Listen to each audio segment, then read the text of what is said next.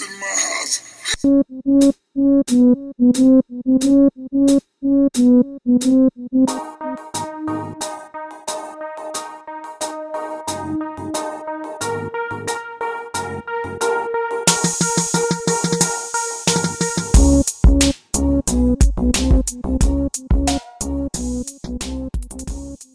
We are live. What's going on? Not in My House podcast. We got the round table today. We got plenty of old friends in the house today. Starting off with Zach. Zach, say what's up. What's up? We got crazy hair Leo. Leo, what's up? Hey, how is everybody? And we got, who's been missing forever, we got Wiley. Wiley, what's going on? Warriors fan Wiley in the house, baby. Let's do this. Hey, so we got a great packed show for you today. Stepping up our Not in My House podcast game. We got our first mailbag, which is going to be exciting. We're going to be talking about LeBron versus Jordan, and we're going to be talking about top 10 of all time. So I'd like to get to the mailbag. The mailbag this week is sponsored by Sparks Pizza Baron on Disc and Vista. We're going to do a trivia question at the end of the show, and if you get the trivia question right, you can send it to our email. You can send it to anything social media-wise. You're going to win a large free pizza and 3 pounds of wings. That's so a thank good you deal. very much. Oh, yeah. For Sparks Love Pizza Pizza Baron. Oh, dude, coming through like champs. You can do the curbside pickup because we are definitely in our quarantine. Hopefully everybody's been staying home, trying to eradicate this this virus so we can get back out there and watch sports. So let's go with the mailbag. Our first question is Michael Jordan and Kobe Bryant against Magic and Bird in a 2-on-2 game. Who wins? Let's go Leo first. What do you think, buddy? I'm gonna go with Michael and Kobe. I can't deny the sheer will of those two dudes. You know, those guys, if they wanted to win a basketball game, they were going to do it. They were going to find any way they could. So that's my take. And this is Slater is the one that gave us this question, just so you know. And I have something I want to say on that question too. If this is a full court game, if they had 3 other, average Joe teammates, just guys off the street, I would probably pick Bird Magic, just the way that they ran the floor in transition, the way they could pass. So I think that they're much more better off in a full court setting than they are a half court. Whereas Kobe and Jordan, they both had that post game on the block. They're both more isolation players. In a 2-on-2 game with that much space, that's hard to beat. But in a full court game, I might go Magic and Larry. But we're talking 2-on-2 half court, like old school. Yeah, I know 2-on-2. I'm saying no doubt Jordan, Kobe. 2-on-2 schoolyard ball. Yep. Jordan wins every time, man. Jordan, Kobe. I see that every time. And I've got that too. It's a clean sweep. The only thing that would worry me is would we have an alpha male problem between Michael and Kobe? That's the only thing I would think. But the sheer will of that team, I don't see them losing. And I love Magic and Bird. Let's go to the next question. This one's from Big T, who's an avid listener to the show. He's also our Bill Walton guy. He said, how underappreciated or overappreciated is Bernard King? I'll take this one first. Bernard King is definitely underappreciated. You barely ever hear him talked about, and I think the reason why is he had the horrific injury that took him out for a couple years. Did not play on a really good winning team. Didn't play in any finals, but he was an amazing scorer. He could score the basket wherever he wanted. Amazing player. And I'm not just saying that because I'm a Knicks fan. He did really well in Washington too when he came back, and the Knicks didn't want him. Zach, what do you think? He's completely underrated. He might be one of the most underrated players of all time for a lot of reasons. He had a couple of years cut short, not just from the injury, but he actually suffered some alcohol problems early on in his career. He kind of bounced around for a couple of years between like the Nets, the Jazz, and the Warriors. And also he played in the 80s where that era was completely taken over by Michael Jordan, Larry Bird, Magic Johnson, especially in those Celtic-Laker rivalries. So he was completely overshadowed. But to come back, I mean, there was a season where he averaged 32 points and 5 rebounds and shot, 53% from the floor for a career, just about. And also coming back from that injury to be able to average 20-plus points a game, 28 at one point, that to me shows pure greatness because at that time that injury was deemed career ending. It wasn't as easy to come back from those injuries as it is today with the technology that we have today. Remember also, he's not a three-point shooter.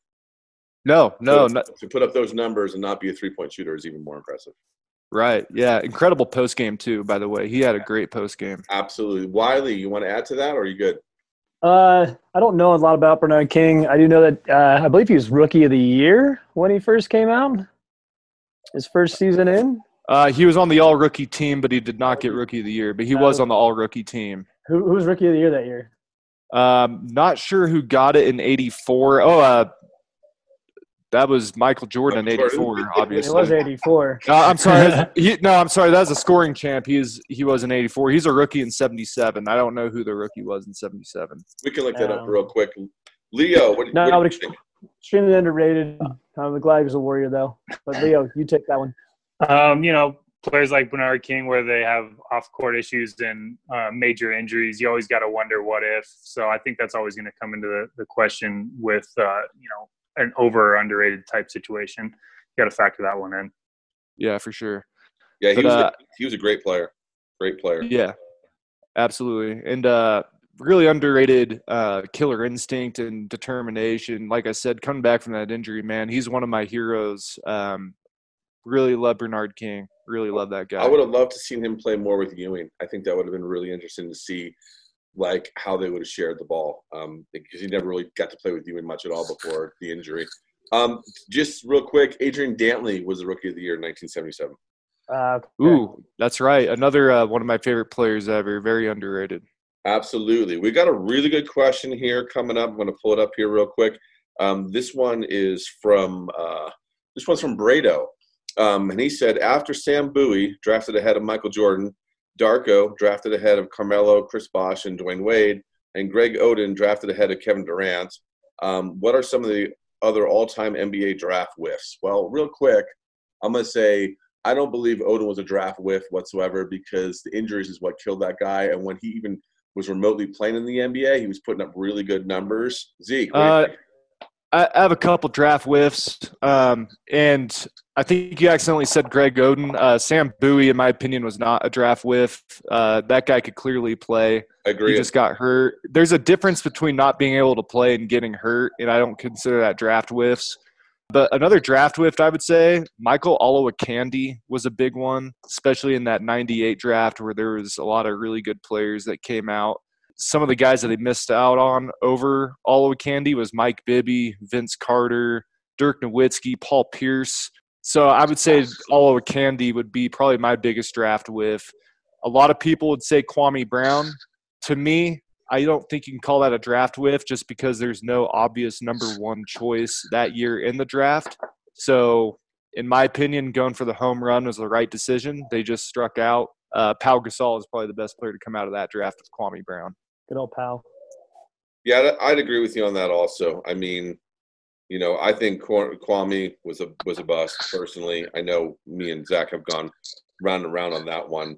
But he's coming out of high school, Zach, and you're totally right. And what do you know what you get out of high school? You can get a Moses Malone or a Kevin Garnett, or you can get somebody that's just, you can get a Kwame Brown.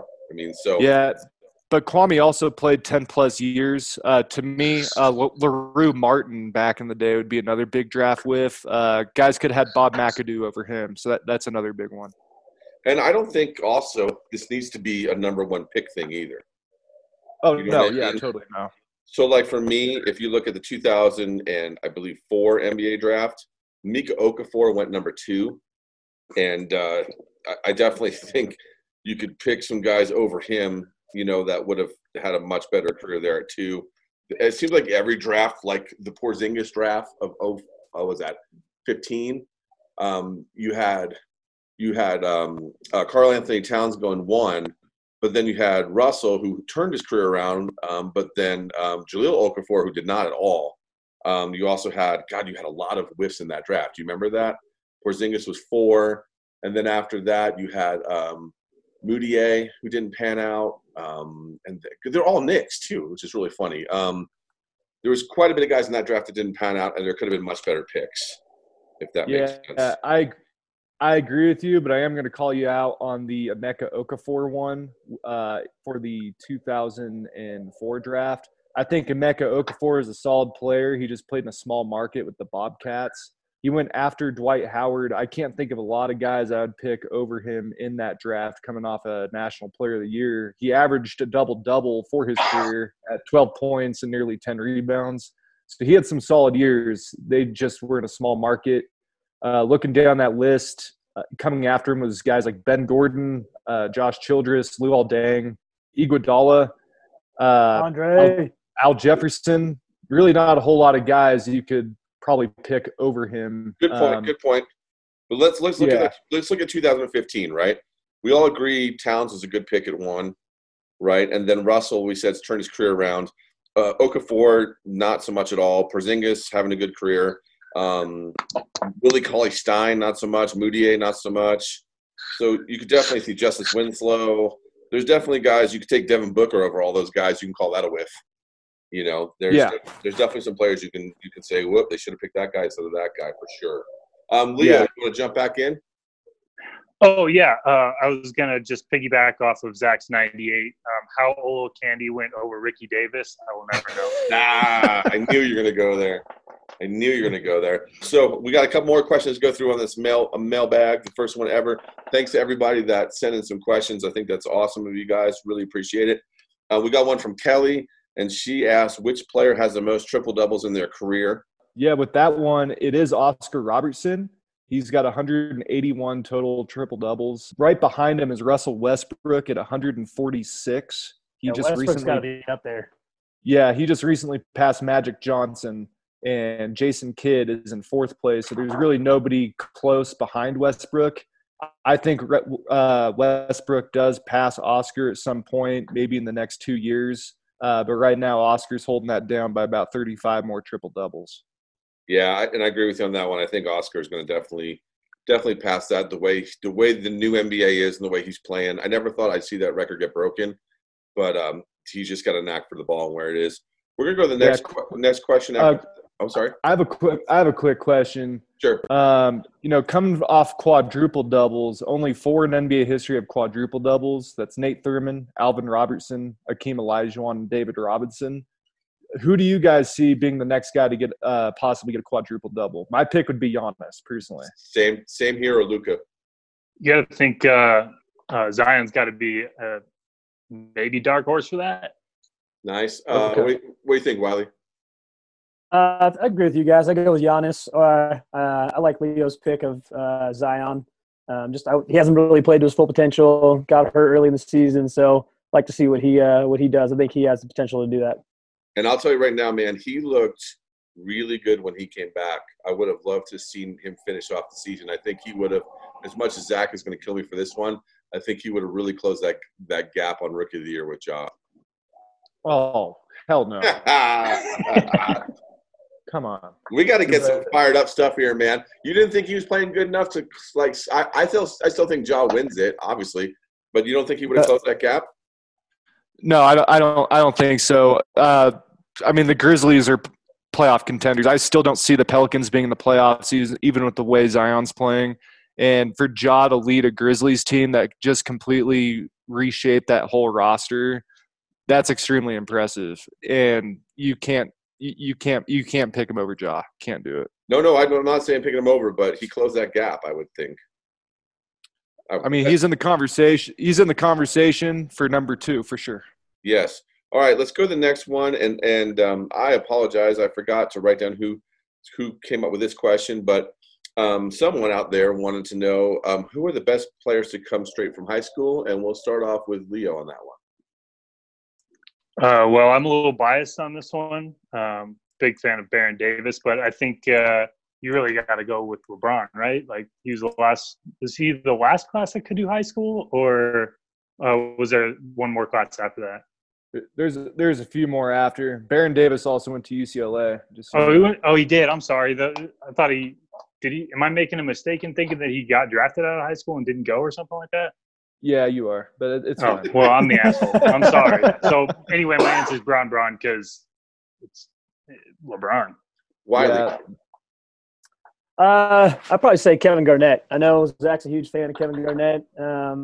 He went straight from high school to the NBA, went straight to the Timberwolves. Dude, wore his heart on his sleeve, killed it for the Timberwolves, and Really enjoyed watching him play, and I think he just dominated as soon as he got into the league. So I'm going to go with Kevin Garnett. Zach, who do you got? I'm going to go with, LeBron and Kevin Garnett, of course, but also Kobe Bryant. Also Tracy McGrady, Jermaine O'Neal had a lot of success. So there's a lot of guys that did have success coming out of high school. I think they are going to change that rule again to where guys can come out of high school just at the way that athletes are developing faster these days. So I think you're going to start seeing guys coming out of high school in the next 2, maybe 3 years. I think that rule is going to come back. But Kobe, LeBron, Garnett, Tracy McGrady would probably be my top 4. Moses Malone, too. You just stole it. You just stole it from me.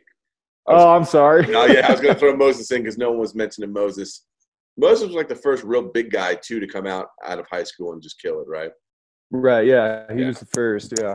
Yeah, I think we're all on point, man. Everybody that dropped a name there, I definitely think they're all, they're pretty much all Hall of Famers, right? Yeah. Kobe soon to be and Garnett, they just got elected in, so. You know what's cool? We got a question. A friend of mine just sent a question in right now because I told him we were doing one. This one's from Tony, and he says, here's a question if you all talk about it. What are the chances that this pause leads to permanent reduction in games, NBA 82 to 66 games, for example, especially with the load management being such a hot topic? Tony, that's a great question. I'm going to throw that to Leo first. Yeah, I think that's definitely something that can come out of this. I think that's an idea that's been kicked around by just about every major sport in some capacity. I think the idea is, you're going to get a better quality product out of all of the players with, a few fewer games. And, the question then becomes on the business side of it, because that's obviously going to drive this decision. Is the product that much better that you'll make up that money lost on those extra games? Zach, what do you think? The NBA has been talking about shortening the season for a long time. So if they are going to shorten the season permanently, I think this is the season where they experiment with it and move forward with it. But I really hope that they don't permanently shorten the season for a lot of reasons. One, it's more basketball. I know that's easier on the athletes these days, but also you are paid to play 82 games, and it kind of messes with the records moving forward. So I like kind of like baseball, how you don't want to see drastic changes to baseball. I don't want to see that in basketball because I think that does kind of hurt records moving forward. And for me, being such a basketball nut and historian of the game, I would really hate to see that just because it's going to open up a lot more questions for the younger greats moving forward. So I don't want to see it personally. If anything, I just hope they maybe extend the season out or shorten the playoffs. I think shorten the playoffs would make the most sense rather than shortening the season. Though I think that's the shortening of the season is something that's likely to happen at some point. I'm definitely with you, Zach, on that. I don't think it does any justice to any of the records or the history of any of these sports. I don't like it either. Same reason for both you guys said. I think stats are so important in basketball, and I think when you shorten that season, a lot of those statistics will never be broken, to be honest with you. So I'm not a big fan of that. I'm going to throw it over to Wiley. Wiley, give me your 2 cents on that. I think the NBA players want to play from like half the people that I've seen. I mean, they're itching to get back out there, get on the court, start playing. So I'd like to see it at least some kind of salvageable season for the rest of this. And then I agree with Zach. If they're going to do any kind of shortening of the season or looking at it, they should do it now and experiment with now. And then I agree. I'd like to see the playoffs shortened. So yeah, because the playoffs used to be shortened, and then they lengthened them, and obviously a lot of that lengthening it has to do with money and advertising. But I agree with you on that one. I think the playoffs could definitely be shortened to make it more exciting. Right now, this is where the big trivia question is going to be. Whoever gets this right gets a large pizza and 3 pounds of wings from our buddies over at Sparks Pizza Baron. It's obviously a carry-out, curbside they're doing for you guys, so just roll up with your card and you can grab it. So the first person that gets a hold of us on our social media, that on Twitter, and then we'll get you hooked up. Here's the question. Who's number 2 in all-time assists? So that's going to be the question that wins it. Send it to Not My House on Instagram. On Twitter, and you get hooked up. So I'm tying this into a question here where this is from Finn, And Finn said, where's John Stockton ranked on a list of all-time point guards? Let's cruise it over to Zach. Zach, what do you think about Stockton? Magic Johnson to me is the best point guard of all time, in my opinion, just because he's so versatile. He changed the point guard position. With John Stockton, to me, he's easily top 3. I'd probably have him in the number 2 spot, honestly. I think even over Oscar Robertson, I know a lot of people have Oscar, but Oscar is also a hybrid. You could play Oscar like a small forward or a shooting guard. For a pure point guard, I got to put John Stockton at 2 or 3, just because he's the all-time leader in assists and also steals, and he was also very consistent throughout his career, much like Duncan. You never really saw a huge dip in his numbers. So, I mean, he did that all the way up until like age 40. And he made a small market in Utah a great team for years. I mean, they had a huge playoff run. I think they went like 15 straight years, maybe more, something like that. And then he also led Utah to the NBA Finals back-to-back against the Bulls and took them to Game 6 both times. That's just off Stockton Malone, and there wasn't much guys coming in after them on that roster. It wasn't a very deep team. So I have Stockton way up there. Leo. Me personally, I can't make a case for Stockton as the best point guard of all time. But what I will do is at least try to make a devil's advocate type situation going here. And John Stockton wasn't a gigantic guy and played in an extremely tough era of basketball with some fucking bruisers, man. And he went out there and he did his thing every night and did not have a wardrobe malfunction either. So, you got to give John Stockton a little bit of credit for that. Yeah, and if you can rock short shorts in the late 90s and early 2000s and still give people the business. That's what I'm saying. And, everything stays inside the short shorts as well. That's a double bonus. So that's what I'm saying. Like, there's your argument for why you got to consider him for the best point guard of all time. I like Magic. I like Stockton. I think Stockton's a little dirty for me, to be honest with you. One guy that we're going to talk about later in a different podcast that I really like that no one talks about, Kevin Johnson. Yeah, he's underrated for sure. He's underrated for sure. I wouldn't put him over Stockton, but he's a guy that should get thrown into the conversation. I think Stockton, honestly, was a hell of a player, though. He really was. I can't put him over Magic, personally.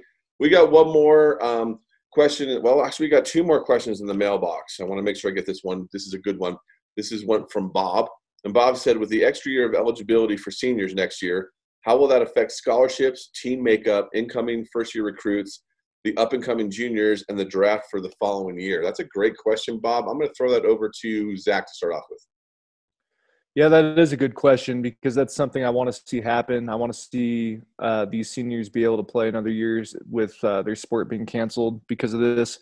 But I don't think it's going to have a huge effect, to be honest with you, because there's a lot of sports that can carry on another athlete or two. I mean, look at Air Force. They have like 22 guys on their basketball roster. I know that most teams don't do that, but another spot or two really doesn't hurt. Also, a lot of these seniors probably already have off-season goals, whether they're going into a different profession out of college, so they might not stick around for that senior year anyway because sports were very secondary to them. But I don't think it affects it. If anything, I think it makes it more competitive for the freshmen coming in. But honestly, I don't think it's a big problem at all. I think every team in any sport can handle carrying 1 or 2 more guys on a roster spot. What do you think, Wiley? I think it'd be interesting with having guys staying on another season, and I think it's going to mostly affect those younger guys coming in that are going to try to, like Zach said, make it more competitive for playing time. We'll just see what playing time is going to look like for some of those guys, and I think that it's just going to affect the lower class, and it's just going to be a little bit of a build-up to see what those guys can do. And hopefully it'll make it more challenging, and we'll see some good teams come out and have some good guys running the floor. So, but I don't think it affects it too much. I just think, like I said, it'll just be those younger ones that'll be fighting for playing time that might not get as much over the next couple of years. But, Leo, what do you think?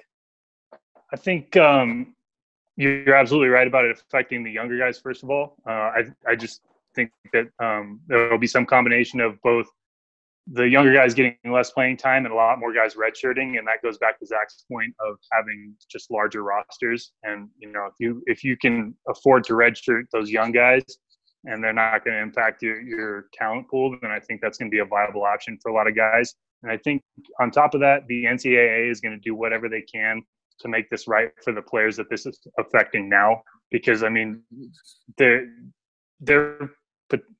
potentially facing a lethal situation to college sports right now.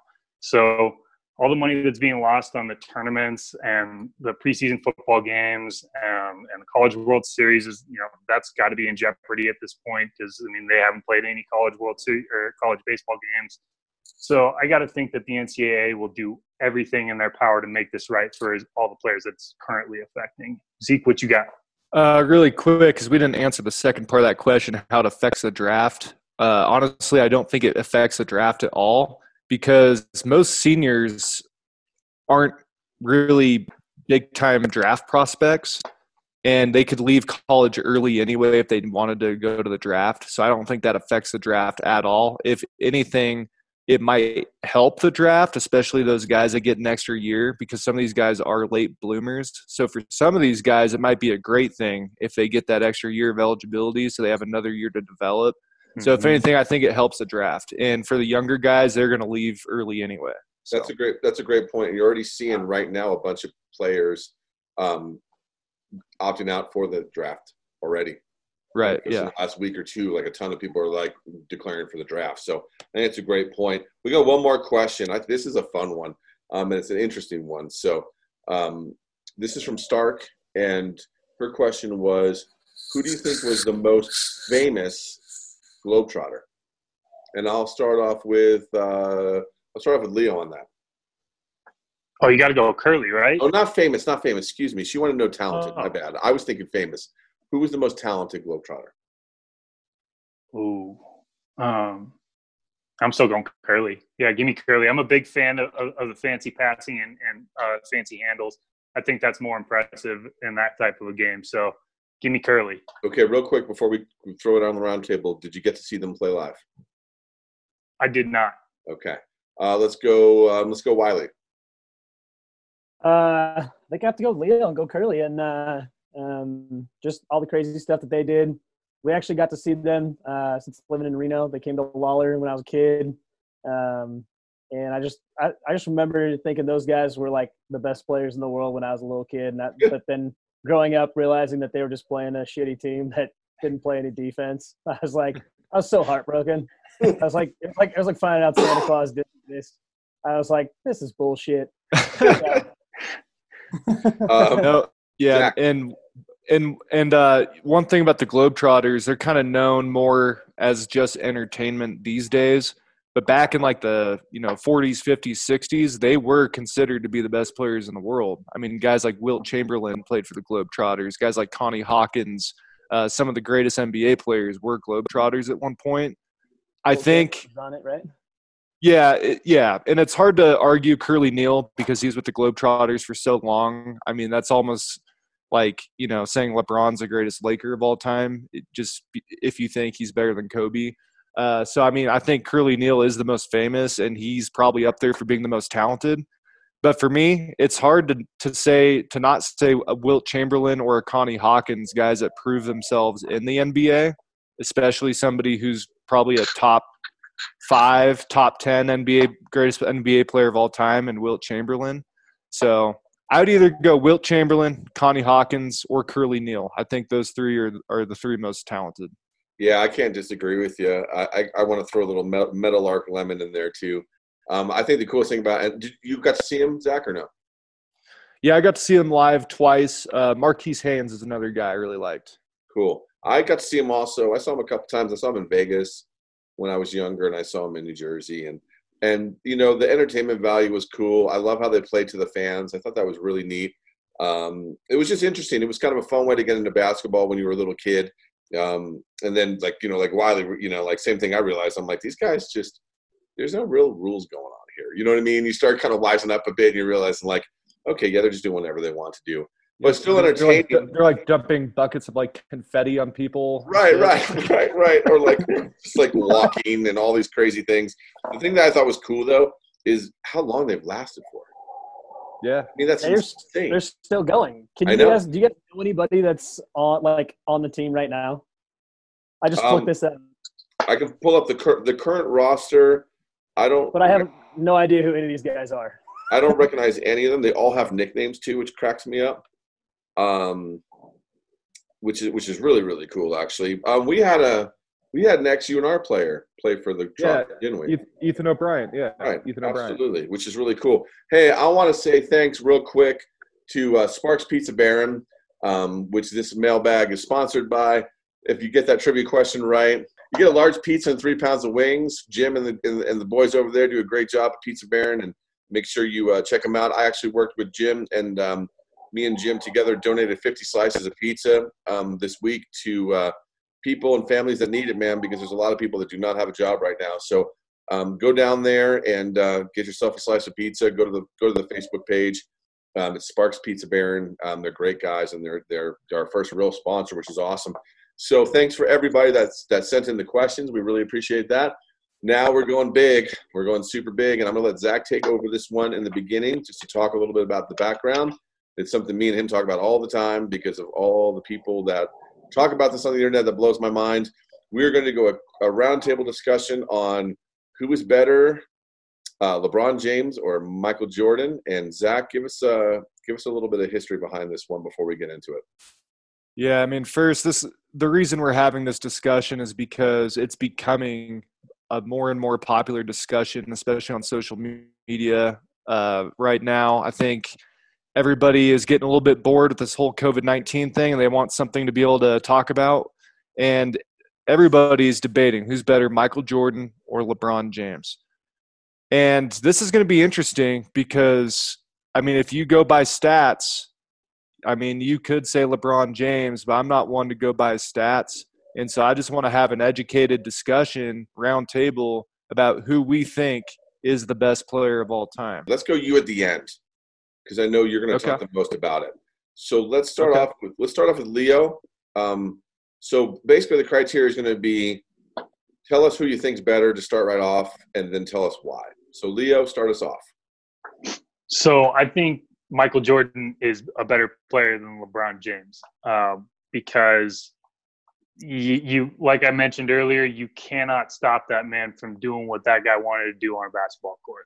You know, when he decided he was going to bust your ass, he was going to do it. And, you know, you can make the argument that he won all those championships because he had great players around him, like Scottie Pippen, like Dennis Rodman, like Horace Grant, like all these incredibly good players that were lucky enough to play with him. And I say that because I think they were all great players of their own merit, but I think playing with Michael Jordan has to make you a better player and bring you up to that championship level. And I think he does that in a way that LeBron James just doesn't quite do.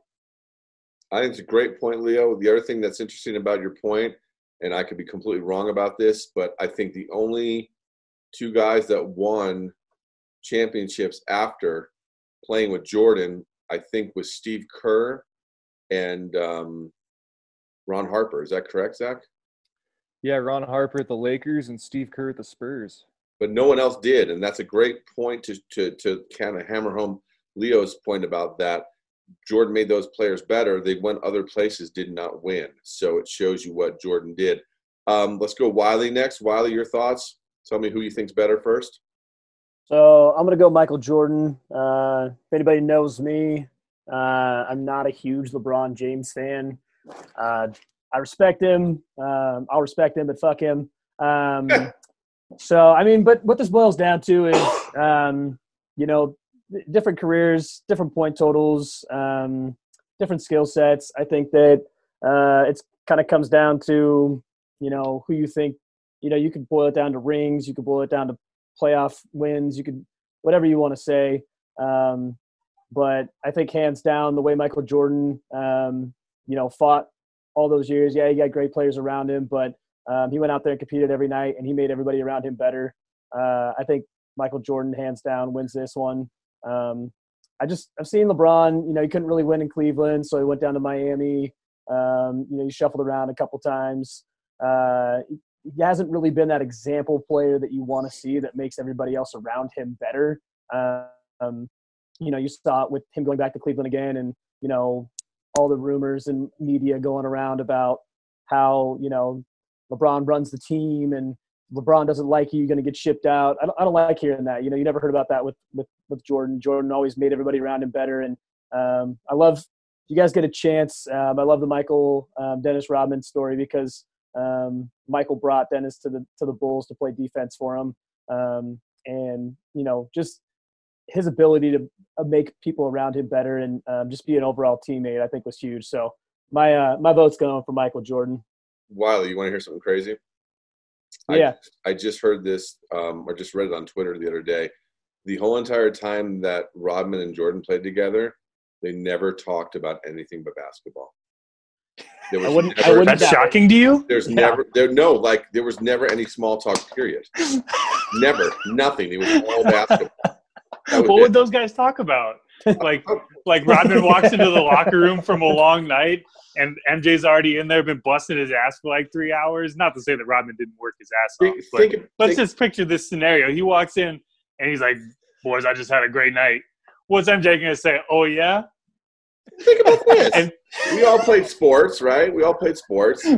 Yeah, you love hearing that shit, but you think MJ in a locker room is going to do anything other than just plan out how he's going to kick the shit out of the team next to him? I bet you. Well, no, I can tell you right now. Look up the famous one with Michael and Dikembe Mutombo. That's a really good one. Look that up on YouTube. But well, they were probably gambling, right? They had to be playing a poker game, right? No, it wasn't. It's really good. It's really good. Okay. But what I'm trying to say is, you play sports with guys, right? And you leave it on the line when you play with guys and stuff like that. You can't tell me that you're not going to talk about anything but basketball for 3 years. Think about that. Not like, how's your kids? Hey, Dennis, how much coke did you do and dress up as a girl? You know what I mean? Like, you're not going to say anything to him. At a certain point, you got to be curious. You know what I'm saying? Because that's how different they were. You know what I mean? Like their lifestyles were completely opposite of each other. Like Leo says, it's like Rodman's gonna come in the locker room and be like, "Fuck, man, I was wasted last night." Like you can't come in and say that to Michael Jordan. No, but you don't. So I get it. We're like, man, I just married myself. Congrats. What do you say? Me personally, I think you have to say something. But that shows Jordan, and I'm going to jump in here, give me my 2 cents before Zach does his thing. And I'm going to say this: Jordan had the killer instinct that no one had in this league, like from when Jordan started. I think Magic had it, I think Bird had it, and I think Kobe had it. And I don't think LeBron has it. I think LeBron shows like that amazing block in the playoffs in the finals against Cleveland. We don't talk about that. Like, whoa, here we go. Like you're actually like, but it's just he never followed it through. I mean, to me, Jordan was the guy. If you had to have a ball in someone's hand at the end of the game, I'm taking Jordan 10 times out of 10 over LeBron. I'm sorry.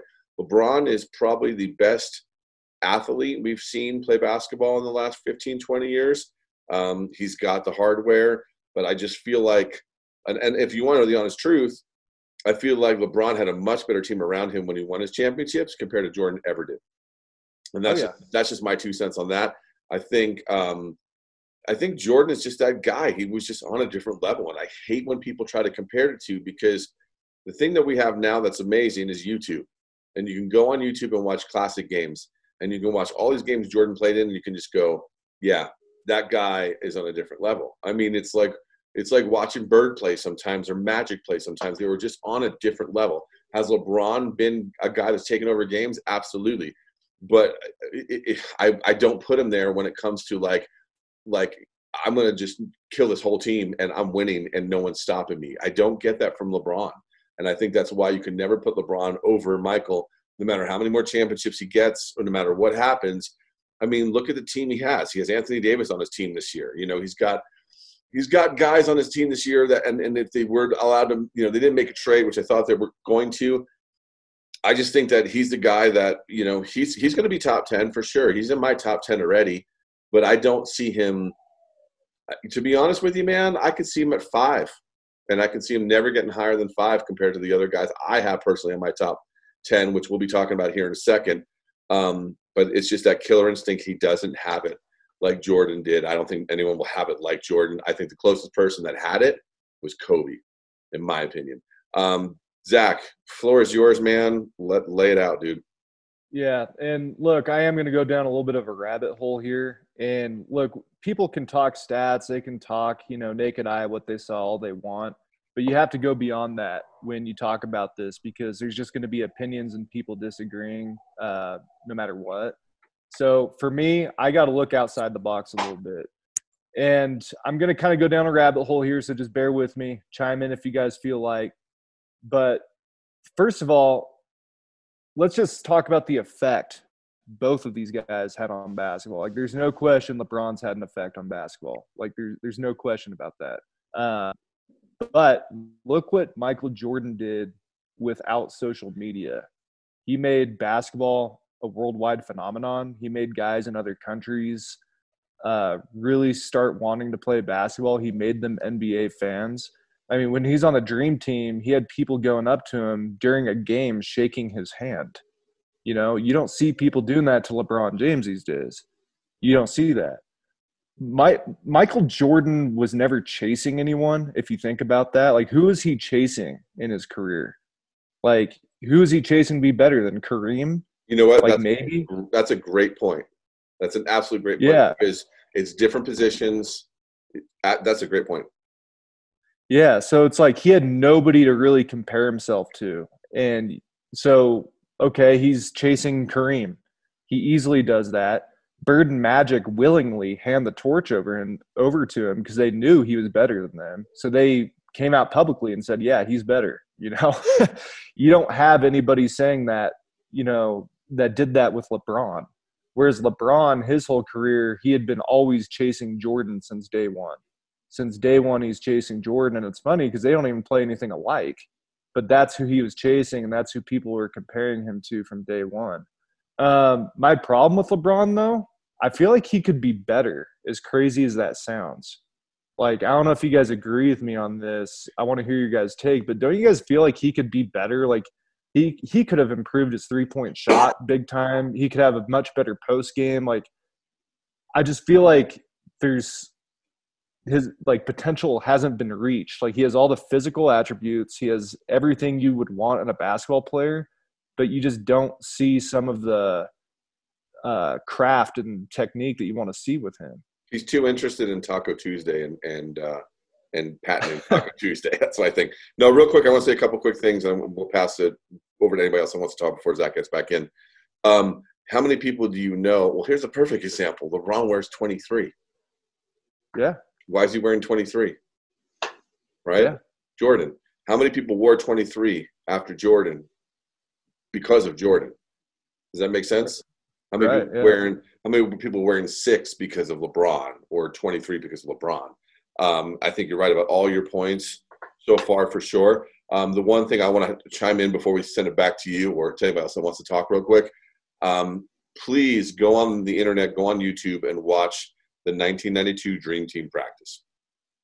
And that's another thing you got to watch for you to understand the greatness of Michael Jordan, because that practice that they had against each other is probably one of the best pickup games you'll ever watch in your entire life. So I'll throw it back to you, Zach, unless anybody else wants to add in real quick. Yeah, I mean, for going back to Jordan not having anybody to chase, think if he was comparing himself to somebody and how different his numbers might be. Maybe he did want to stack up numbers just to prove he was better. He didn't have that. So not to say numbers matter or anything. I'm just throwing that out there for those that do care about numbers. He could have probably stacked those up if he really wanted to. But also, I've seen LeBron disappear in games. Like, I've seen him be completely disinterested at times. I've seen him have really horrific games. I've seen his intensity low. I've seen his, motor just go completely out, pointing fingers at teammates, walking up the floor. I've never once seen that with Jordan. Never. Jordan, if he was having a bad game, he was getting it done on defense, barking at his teammates with that same intensity. And the second you talk shit to him, he hit a whole nother level. another thing with him, Jordan never joined another team, and I know a lot of people might roll their eyes when I bring this up, but this is just a point I want to throw out. Jordan was dealt the cards he was given. So he left it up to management to go out and get him Pippen, get guys like Rodman, get guys like Horace Grant. He never left a team to go join forces with two other superstars and like Dwayne Wade and Chris Bosh. Or when he went back to Cleveland, people say, well, he did get it done in Cleveland. It's like, yeah, well, he went to join Kyrie Irving and Kevin Love, who are still superstars, you know? So make a big scene out of it either. You know yeah. I mean? And I don't even want to get into all that because I just don't. But I guess my point with joining forces, he wasn't the guy in Miami. Dwayne Wade was. It was always Dwayne Wade's team, and it's still Wade County in Miami. It's not James County. And even in LA now, there's LA fans that don't like him. They're still Team Kobe. If Jordan switched teams, that wouldn't happen. They'd still be Team Jordan. It would be Jordan County because that's what a big alpha male he was, and that's how big of an icon he was. Like Jordan could have gone anywhere and it would have been Jordan's team. You know what I mean? Absolutely. Completely agree. Agree. You got more, don't you? No, real quick. I have a quick question, Zach. Maybe for you or for whoever wants to chime in, but do you think it was – I think LeBron has been has spent his career trying to validate himself. Because he was so good in high school that, you know, everyone, he had this kind of like, I have to live up to this. So I think that he did switch teams to, you know, kind of validate his legacy or his career in order to get rings and win championships, because that's what people were comparing him to Michael Jordan. But I feel like Michael was never doing that. Michael was just going out there playing the game, exactly what you talked about, like great overall player, barked at his teammates. If he wasn't getting it done, he was doing something else, defense, assists, whatever he had to do to get it done. So do you think that Michael didn't really have that in high school and college? Because, you know, like you all know the Michael Jordan story about getting cut by his coach and like kind of having that story. And then LeBron really being part of that media, like being really hyped. Do you think that like made his trajectory of his career a little bit different because he has to like, I have to validate and say, okay, they've said I'm the best player here. Where do I go from here? Yeah, that's a good question. And I was actually going to get to that, so I'm glad that you brought that up. But I think you're right. It kind of goes back to what I'm saying. Jordan didn't have anybody to chase. He was always just chasing himself. And Jordan was trying to validate himself because he always had a chip on his shoulder, like you said, from getting cut and people not thinking he's good enough, people getting drafted over him. So that's a really good point. With LeBron, I feel like he didn't have to go through the adversity that Michael Jordan went through. He was just told from day one he was going to be the greatest. And I think that's why you see Jordan with more of that competitive edge than you see in LeBron, because it's very clear who has the advantage in that category, if that makes any sense. But that makes complete sense. Another thing, like, there are so many moments of Michael Jordan where I just got chills down my spine, where I could actually feel goosebumps. Like, oh, that was cold-blooded. Like, you want to talk about ice in your veins? Oh, yeah. Michael Jordan was that. LeBron, I can think of one instance when that happened. That was the block in the NBA Finals. Yep. I honestly cannot think of another moment. I really can't. I can think of like the Elo shot. Right? Yeah. The Elo shot. Jordan – yeah. Over Russell. Yeah. I mean, the list goes on and on. But I am going to have some points that also favor LeBron because I am fair. I am fair. But round table before I get into this, because we just talked about switching teams. Do any of you guys think that we would be viewing LeBron any differently if he just stayed in Cleveland? I just want to get that out there before I even move on.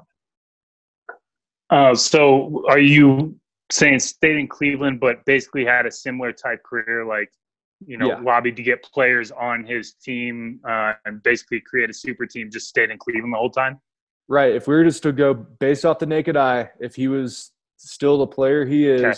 Yeah. Got the same done in Cleveland. Do we view him any different, and do we put him over Michael? I think there's a slight difference in the way that we view him as sports fans, but I don't think it really would change his basketball legacy all that much. It's just more in the public perception. I think the public perception would be different in the way that some people would have a bit more respect for the idea that he was committed to Cleveland. And that's just, us as sports fans being passionate about our teams. But I think if you're looking at it from a strictly basketball, objective perspective, then, I think you got to still view them the same. Okay. What about you, Wiley? No, I agree. I think that if he had stayed in Cleveland and lobbied for players, try to build some team around him, I think this discussion would be a little bit more on par. I mean, I have Jordan by a landslide against LeBron James. So for me, it would be a little bit more even. But I just don't think he will ever be that player, for me at least, that, has that dog mentality that will get it done. If he's not scoring, he's going to figure out who's hot, who's going to score. And he's going to get it done on defense. He's going to bark at his teammates and get things going. I just don't see that out of him. So if he stays in Cleveland, maybe he doesn't win any championships, but to me, I would just respect him a little bit more. I mean, I respect the guy already, but it would just put him up a couple notches on that level. So that's what I would say there. And I mean, I'd still pick Michael Jordan, I think any day. Okay. Eric, does it change you at all if he stayed in Cleveland? Changes a little bit because he gets drafted by Cleveland. He's a hometown kid. He tries to win a championship in Cleveland. I think it changes it a bit, but I'm kind of with everybody else. I mean, it's the Tiger doesn't change his stripes. You have it or you don't. I don't see it in him. Maybe he gets some great players to play with him in Cleveland. They win some championships. Awesome. I'll give him the points for staying in Cleveland and not jumping from team to team. Not winning in Miami, then coming back to Cleveland to win. I think you stay in Cleveland and win and try to win instead of doing that. But I still have Jordan ahead of him by quite a bit. Yeah, same here. If LeBron stayed in Cleveland, things would change a little bit. I'd probably have him at the 2, maybe 3 spot, surprisingly, over a Bird and a Magic. If he stayed, got his 3 rings, didn't have people joining forces. If he did with one team, I'd be a lot more willing to put him over a Bird, a Magic, a Wilt, a Kareem. Still not a Jordan, in my opinion. But maybe at the end of the day, if it's all said and done, I don't know. But look, to get a little further into this, to me, when you look at the greatest athletes of all time, they all have kind of like the storybook fairy tale career that you picture in an athlete. Am I right on that? I would say so. Yeah. So with Michael Jordan, I mean, he is the definition of having the storybook legacy. I mean, he gets cut from his high school team as a sophomore, and he trains religiously after that, becomes the star of the team the following season with multiple 40-point games and averages 25-plus points and becomes a McDonald's All-American. Like, when does that ever happen? Then he signs with North Carolina. He hits the game-winning shot for the national title against Patrick Ewing, who is arguably the most hyped college player of all time since Kareem Abdul-Jabbar. Thanks. And then he gets Rookie of the Year after being drafted 3rd with Olajuwon and Sam Bowie going ahead of him. And not on top of that, he ruined Sam Bowie's life because of who he becomes. And forever, Sam Bowie is considered the biggest best of all time when he was actually a very good player. Real quick on that too. I want to add real quick. Portland doesn't need to take Jordan. They needed to take a big man. Yeah, they made the right pick at the time. They had Drexler. I completely agree, and that gets tripped out on history a lot. They made the right choice. They made the right call on that one. Continue. Yeah, and so Jordan breaks all these records throughout his career, gets all these highlights, gets a bunch of dunk championships, the famous one against Dominique, puts up 63 in the Boston Garden against, Larry Bird and the Celtics, gives everything he has and still can't beat those Celtics teams. has to go through the bad boys Pistons, gets the living shit kicked out of him. And based off his pure will, he hits the weight room, gains 20 pounds, goes on a three-peat with the Bulls, retires after 3 titles to play another professional sport because his dad dies. So he does it for his dad. Comes back. When he comes back, the Bulls are 31-31 out of playoff contention. And when he comes back, they cruise through the playoffs and go on like a 17-4 win streak and make the playoffs after that. And then the next championship he wins is on Father's Day. The first championship he gets since his dad's death. That's like right there. That's fairy tale. Like you can't write that any better. He wins his next title on Father's Day. Yeah. And then they go on another three-peat. And the way he ends his three-peat is on a buzzer beater over Brian Russell. And that's the last image that we have of Michael Jordan in a Bulls uniform.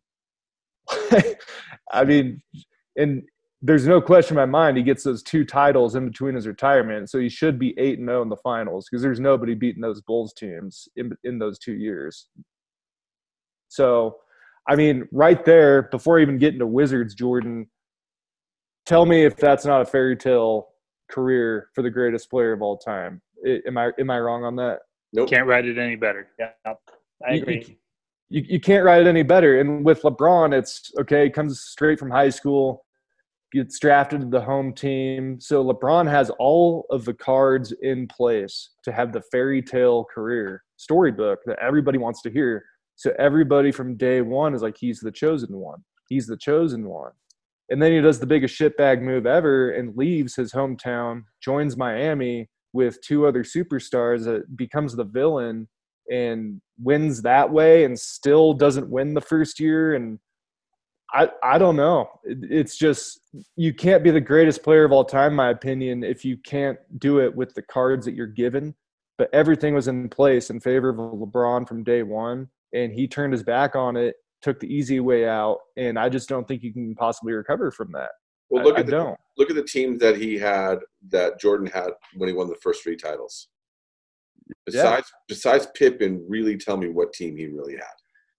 And I want to make a point on Pippen because when Jordan left, Pippen didn't really take advantage. Like his numbers didn't really go up. They actually went down. When Pippen left the Bulls, his numbers went way down, and he was in his prime considerably. And whereas Bosh and Wade and, Kyrie, their numbers went up.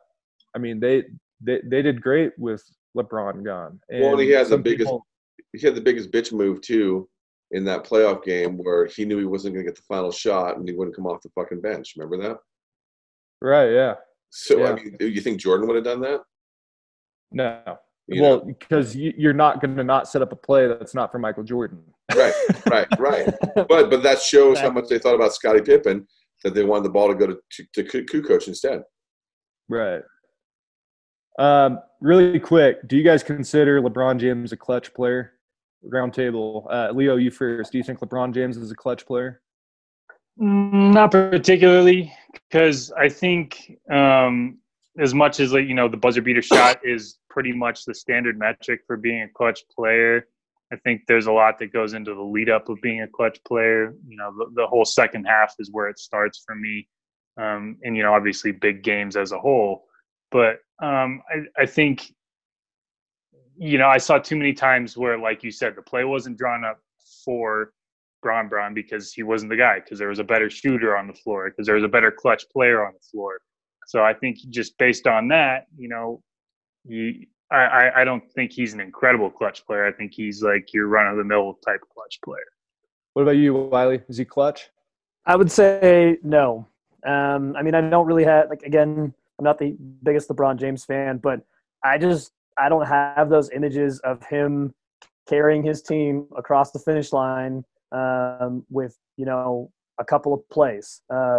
The most notably one that I could think of, since it was against my Warriors, was the block against Andre. And Zach, I know you love that one.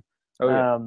But I really haven't seen a lot from him. And those ones you talk about, those moments where it just suddenly chills down your spine and, seals the game, or that one play or that one thing that he did. I just don't see it from him. So how about you, Eric? I am going to have a weird answer for you guys. I'm going to say no, early career, and I'm going to say yes, later career. And I think we would have seen some clutch moments from him this season if the season played out. I think he understood how to be more of a clutch player, and I think you definitely saw that this season, the season before. But early in his career, no. So that's my answer on that one. Kind of a weird one, but that's how I feel about that. Okay. Hold on real quick. And hold up. Can I add something too? I think just recently this season, there were a couple of games. I think there was the one on Christmas where he missed the 2 free throws that could have won the game for him. I think, if you're going to be in that talk of, greatest of all time, you got to make free throws, man. And I think there's been a couple of missed blown layups that he's had. And I think, these are just regular season games. Nothing to be too crazy about or get too hyped up on. But I think some of those moments, just in the regular season, I know it's daunting. You got 80 games, but you got to make some of these plays. If you're going to be considered the top tier of your. You're bringing up a great point, because that's one of the other problems I do have with him is not the best foul shooter. Yeah. I agree with you on that, and being the greatest. The perfect example. One of the ones I love is Jordan's talking shit to Mutombo, and Jordan's on the foul line, and he goes, "Hey, Mutombo, watch this," and Jordan closes his eyes and makes a foul shot. Yeah. And I just love it. I fucking love it, because it's just it's great shit talking, but at the same time it's showing him this is easy. I can make this foul shot. I don't even need to use my eyes. I can close my eyes and make this foul shot. That's just unbelievable confidence. Can LeBron do that? No. Yeah, absolutely not. Here's an interesting stat, though, and this is in favor of LeBron. He actually has the most playoff buzzer beaters of all time, if you can believe that. So, and also in the final 10 seconds out of Michael Jordan, Kobe, he shoots 55% in game-winning shots, whereas Michael Jordan shoots 45, Kobe shoots 23. Wow, that's a big drop-off for Kobe on that. Big drop-off. Final 24 seconds, Michael Jordan shooting 50%. LeBron is shooting 40%. Kobe shoots 25%. Wow. So maybe they just weren't memorable? Is that what we're saying? Michael had more memorable ones than LeBron? Yeah, Michael had more memorable ones, for sure. I agree with that. Yeah, but LeBron, statistically, he's actually the most clutch player of all time, if you want to go based off analytics and stats. But this is why I can't go based off of stats, because for me, a lot of LeBron's buzzer beaters, they weren't necessarily meaningful. And also, LeBron's teams were in position to have their backs against the wall a lot more than those Jordan Bulls teams were, because those Bulls teams used to kick the shit out of everybody. So, if Jordan was on a bad team, which is hard to imagine because he's Jordan, he made every team good.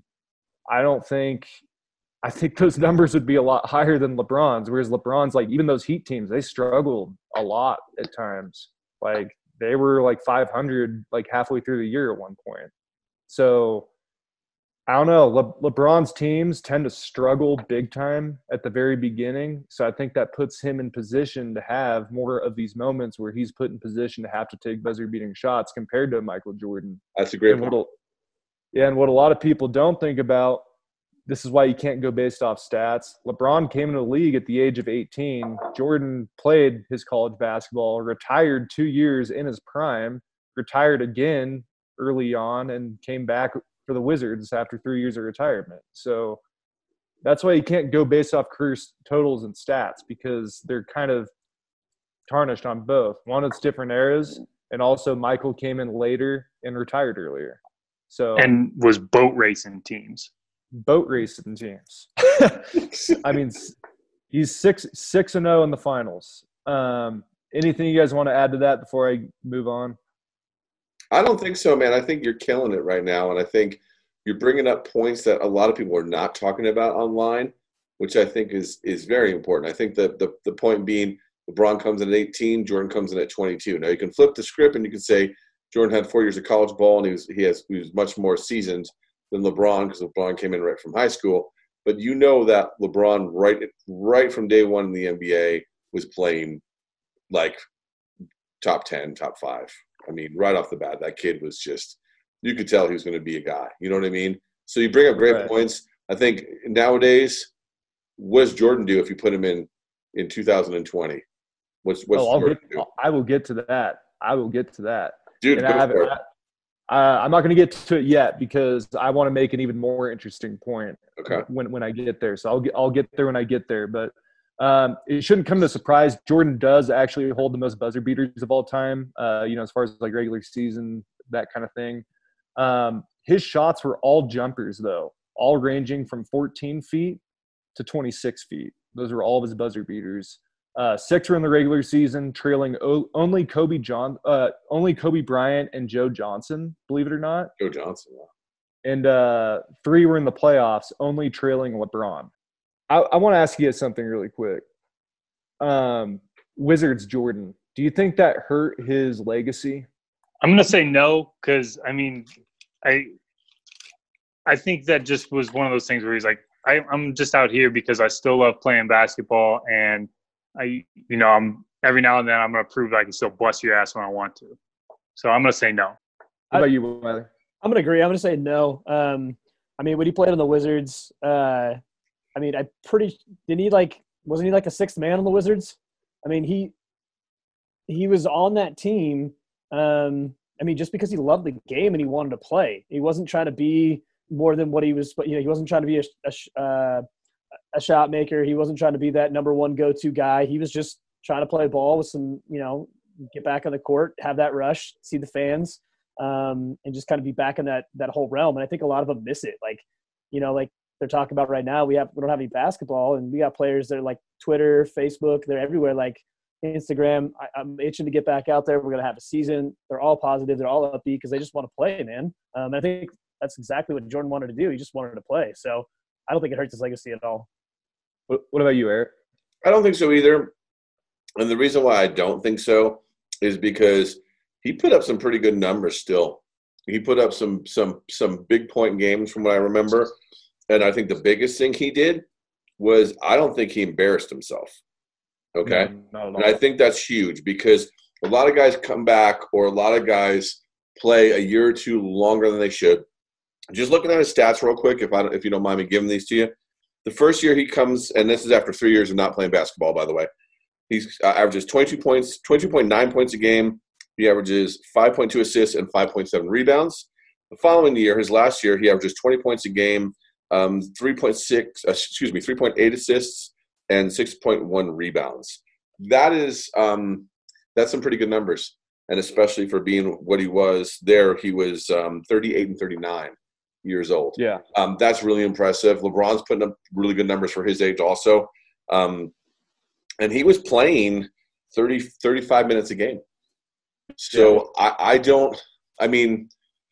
would you like to see Jordan retire as a Bull and be a Bull the whole entire career? Absolutely.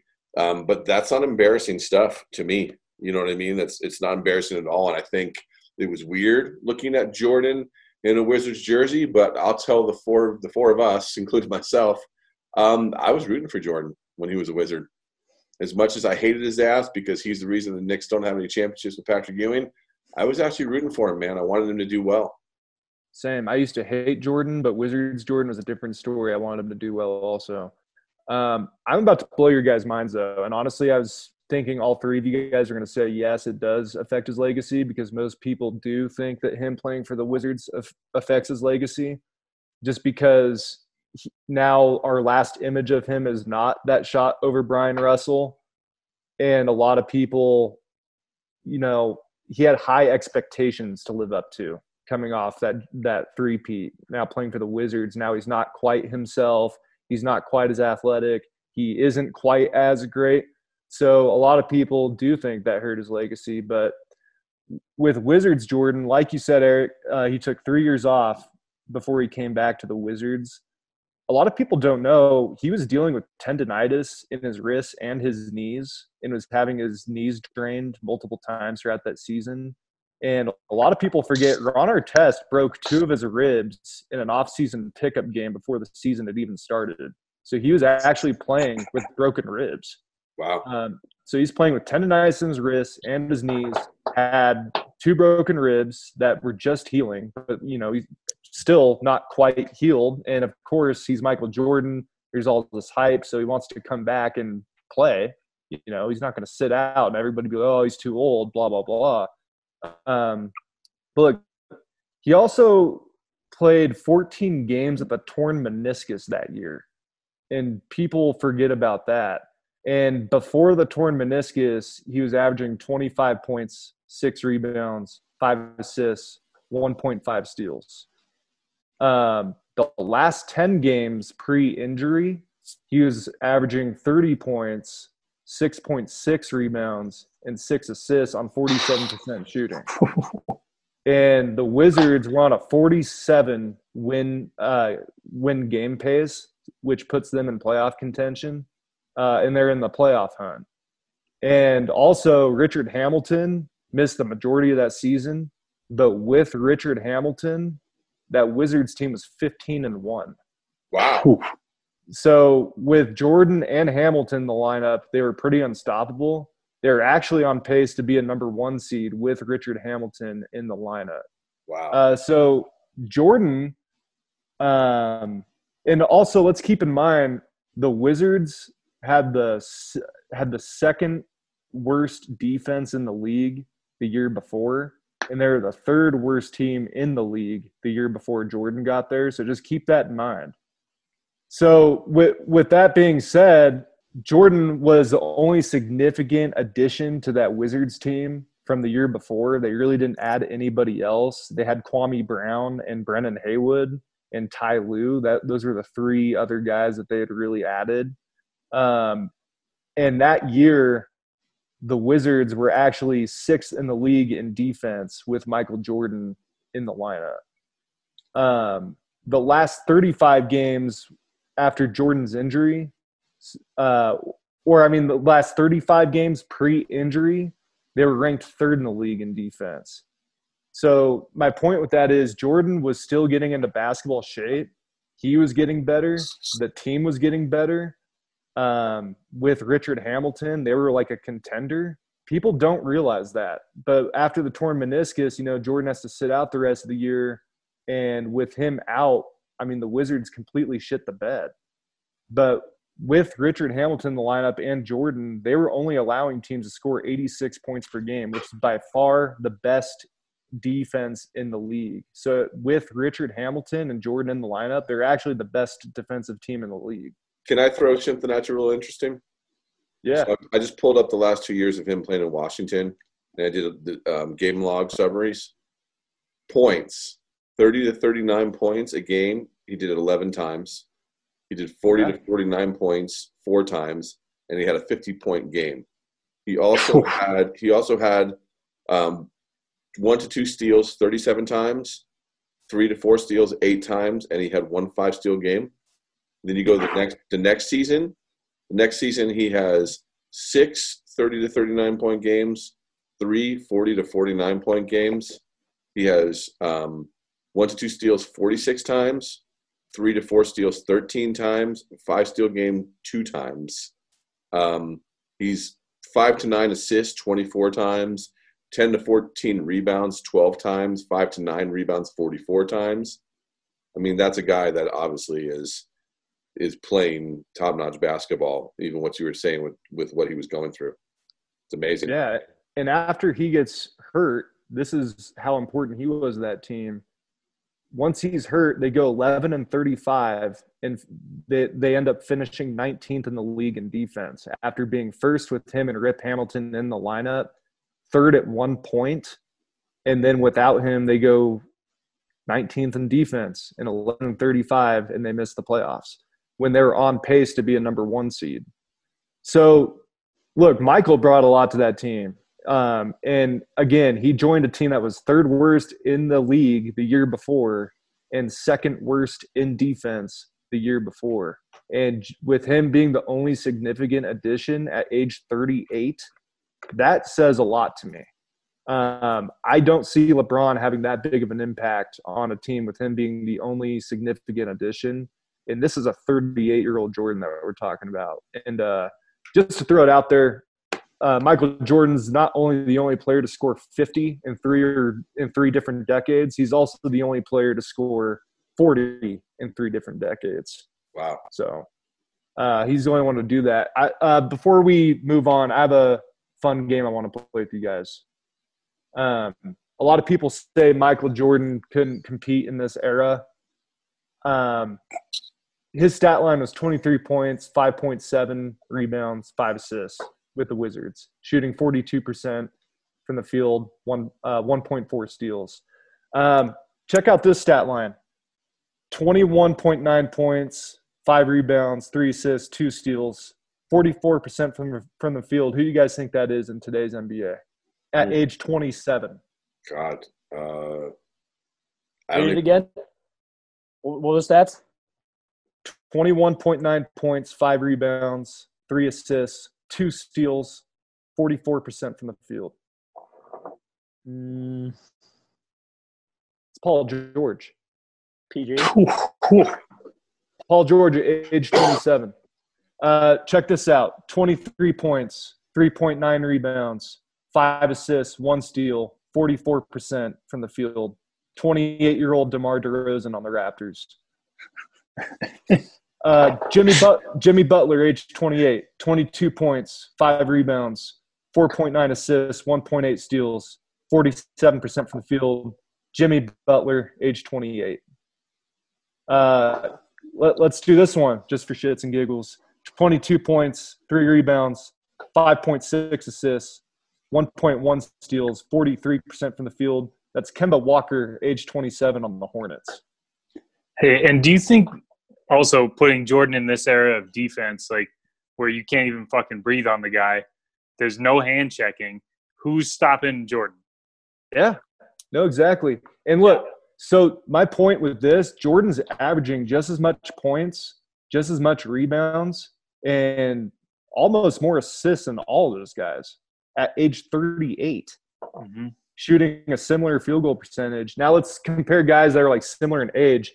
Carmelo Anthony averaging 16 points, 5 rebounds, shooting 40% from the field, age 33. Dirk Nowitzki at age 39, 14 points, 6 rebounds, shooting 44%. He's one of the greatest players of all time. Vince Carter, 5 points. BC in that. Yeah, averaging 5 points, 33% from the field, 2 rebounds. We're talking about Michael Jordan at age 38. He would be relevant in today's NBA, maybe better because back then the game was played a lot slower, at a lot slower pace. You put him in today's NBA, people don't think he could play. That's age 38 Jordan. Imagine what 26, 28-year-old Michael Jordan would be doing. You know what Torching he's doing? cats. You know what he's doing? He's bringing the mid-range back. Yeah. He's bringing the mid-range game back, which NBA players have no fucking idea how to defend nowadays. Right. He's killing. If you give me a 26-year-old Jordan in this league, honestly, 40 points a game. I'll take a 38-year-old Jordan, honestly, in today's league. So I just want to throw that out there for a 38-year-old Jordan against some of our current stars in their primes, right into that age 27, 28 range, just so people could understand what Michael Jordan was doing at age 38 to see how great he truly was. And I think like in today's era, everybody wants things now because like social media, like we're connected to our phones. We want things now. It's like we want to see the next Michael Jordan now. We want to see the next greatest baseball player now. Like we just can't wait for, the next best thing. And also, loyalty isn't really a thing as it was back then. Like guys staying with one team, the Jordans, the Kobes, the Reggies. So today it's like it's almost okay to lose. It's almost okay to take the easy way out. Back in those days, you couldn't do that. Nope. So hey, it's a different era. Real quick, I want to plug the Not in My House Twitter page. We put up a really cool video of some of Jordan's just excellent fadeaway shots and just how smooth he was. It's a real good eye-opener to realize just how much control he had over his body when it came to just getting guys off balance and just hitting that fadeaway jump shot, which is another one of the things that Kobe perfected from Jordan. it's an unblockable, unguardable shot, and Jordan got an enormous amount of his points from 91, 92 on from that actual shot. It was kind of like your sky hook, but it was amazing to see. And I just want to throw that in there because we're pretty interactive on social media. So if you're enjoying the pods, definitely hop on our social media pages. Do you have anything else to add with Jordan, Zach, for this podcast? I don't think I need to add anything else. It's just the comparison is crazy to me. It's absolutely crazy. And for me, I'm going to just kind of repeat what I'm looking at for greatest of all time. For greatest of all time, I want to see who had the biggest impact on the game of basketball, and that's Michael Jordan. I mean, He did it worldwide without social media. He's every person's dream as far as like a storybook legacy. I'm a coach, and every single time I have to cut kids for the team, I always bring up the Michael Jordan story, and that's the story of getting cut, facing the adversity, coming back the next year, and just being that guy. And he took that same attitude with him for the rest of his life, and he's the perfect example of what you want to be the best you can be. And I just don't think, even if LeBron ends up being the more talented player, which I don't think he is, I still don't think you can put him ahead of Michael Jordan just because of how much he meant to the game of basketball and to people. And he's bigger than basketball. He really is. He's far bigger than basketball. I completely agree. We're going to do this now. We're getting into our last segment of the show, which we're doing our top 10 NBA players of all time because we got into this discussion. We thought it'd be a really good way to kind of, see where everybody's top 10 is. We see a lot of top 10s online. A lot of them make us laugh, which I can't believe some of them. I might read one or two towards the end of our pod today, but we're going to do this in order of how we're looking. So on our screens from Zoom, I know Zoom's getting a bad rap, but they've been great to us. I'm going to go first. Zach's going to go second. Wiley's going to go third. Leo's going to go fourth. That's how we're doing this. We're going to go from 10 to 1, and we're going to do one at a time. So my top 10, Zach kind of changed my mind on 10. I had Olajuwon at 10, but I changed my mind and I put Shaq at 10. I got Shaq at 10, dominant player. His numbers were insane. I would have liked to see him better at the foul line. That's why I liked Olajuwon, and I would have liked to see him have kind of a 12, 15-foot jump shot if possible, but he was so dominant. He goes in my 10. Zach, who's your number 10? I also have Shaq there. He was unstoppable. They have the hack a Shaq rule. So I mean, when you're that dominant, you have rules named after you, and you lead 3 different teams to the finals, winning a title with the Heat, 3 with the Lakers. He's got to be my top 10. Wiley, number 10. Yeah, real quick, I'm just going to preface my top 10. I didn't do like all time. I did people in my era, people that I've watched. I haven't really watched a lot of like Jerry West or Wilt Chamberlain, some of those guys. So those guys aren't on my list, but so just throw that out there. But cool. Coming in at number 10, I'm going to put down Karl Malone, the mailman. Average put up 25 points, 10 rebounds for his entire career. I mean, that dude was just solid with the Jazz. I mean, coming in close was John Stockton on my list too. Like I said, I love point guards, and I think those two, good backcourt. I mean, they were great. I mean, Stockton wasn't the greatest scorer, but Karl Malone right there. I mean, his numbers put it 25 points per game, 10 rebounds for his entire career. So, good choice. Before we go to Leo, I'm excited for your top 10, Leo. Leo always brings the magic for the top 10s. Leo, top 10. Who's number 10 for you? I'm taking a similar approach to Wiley. I went with the players that I got to watch and really enjoyed watching, and that were, memorable to me and influential to the basketball that I've been able to witness. So at 10, I've got Dirk Nowitzki.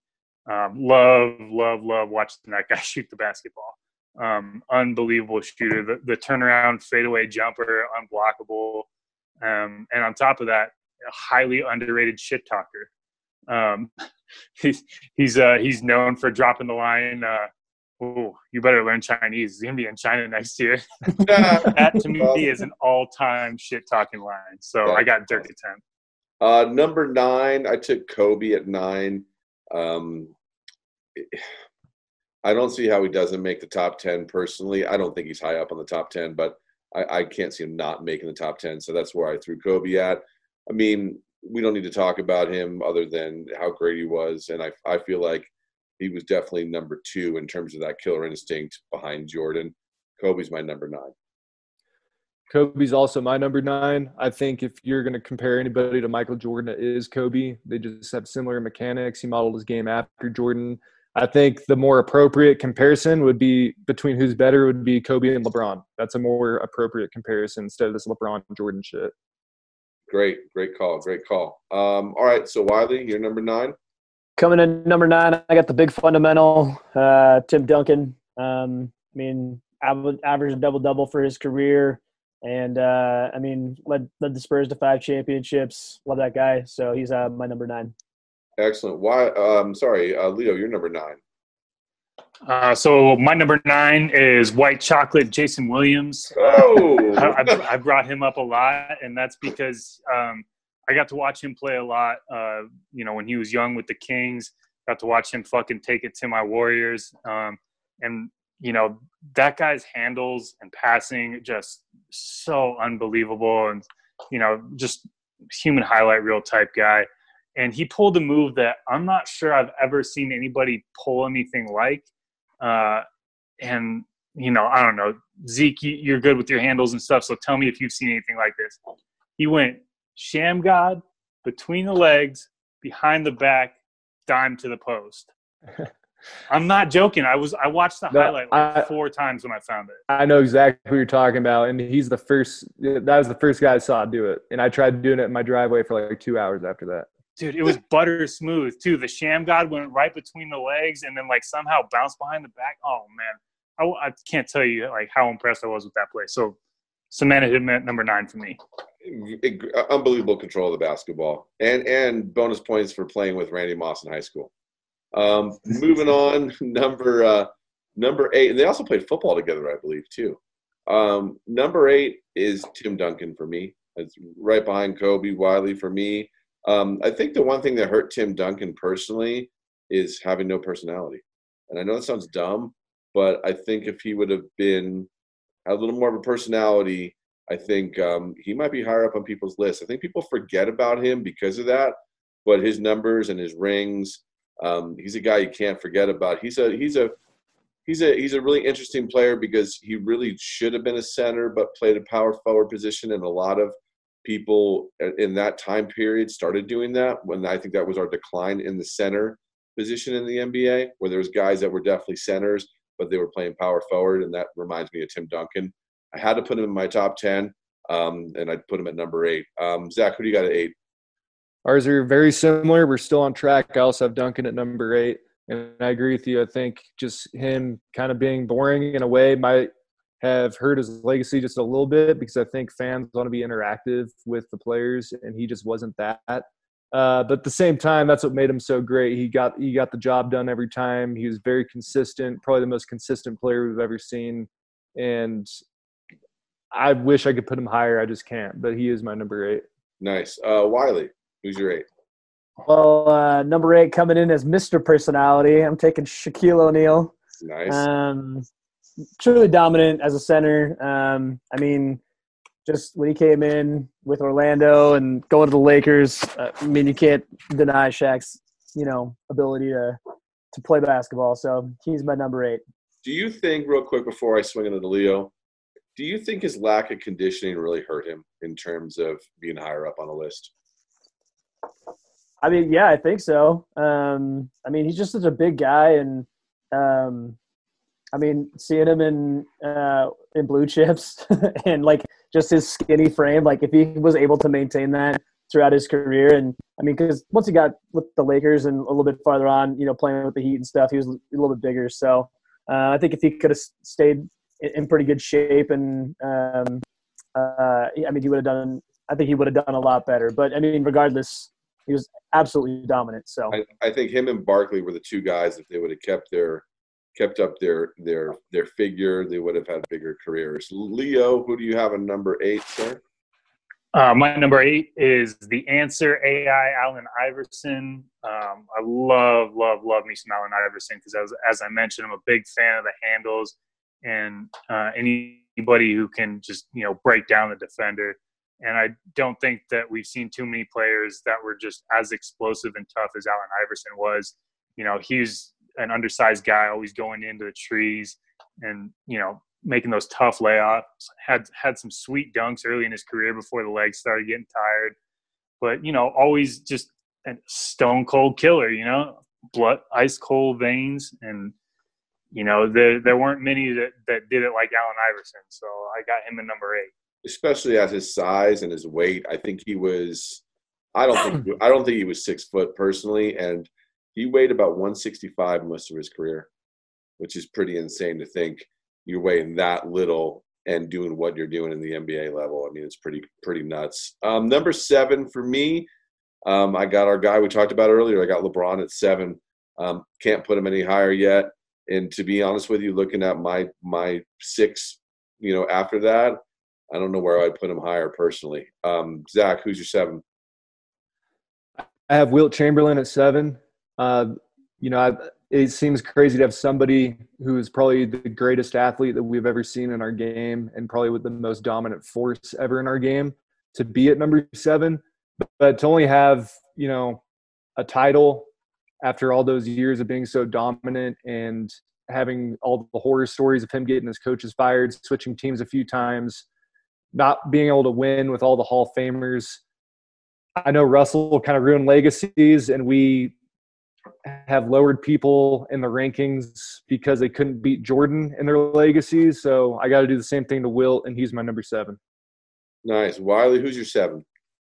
All right, coming in at number 7, Warriors all day. I got Steph Curry. Of course, he's in my top 10, hands down. I think he has changed the game. I mean, this isn't 80s, Malice in the Palace bullshit, 90s shit. I mean, we're playing in a different era, but Steph Curry, 3 NBA finals, 2 MVPs, one of those unanimous, breaking the all-time leadings, 3-pointers. I got to hand it to my man Steph. He should be higher on my list, but there were some other people that I felt were a little bit higher. But coming in at number 7, I got Steph Curry. Cha-ching!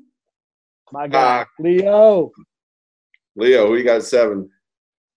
My number 7, I got, again, an all-timer within the shit talk department. We got the glove Gary Payton. Oh.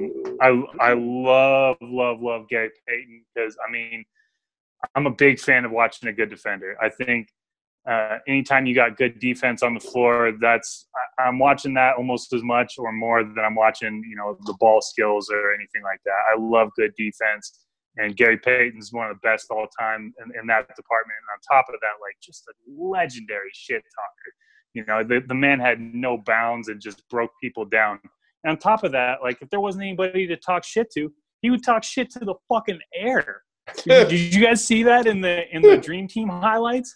He would just stand there talking shit to the air, just practicing. It was an art for him. He was practicing that just as much as he was practicing his jump shot or his handles. It was great. So I love me some glove.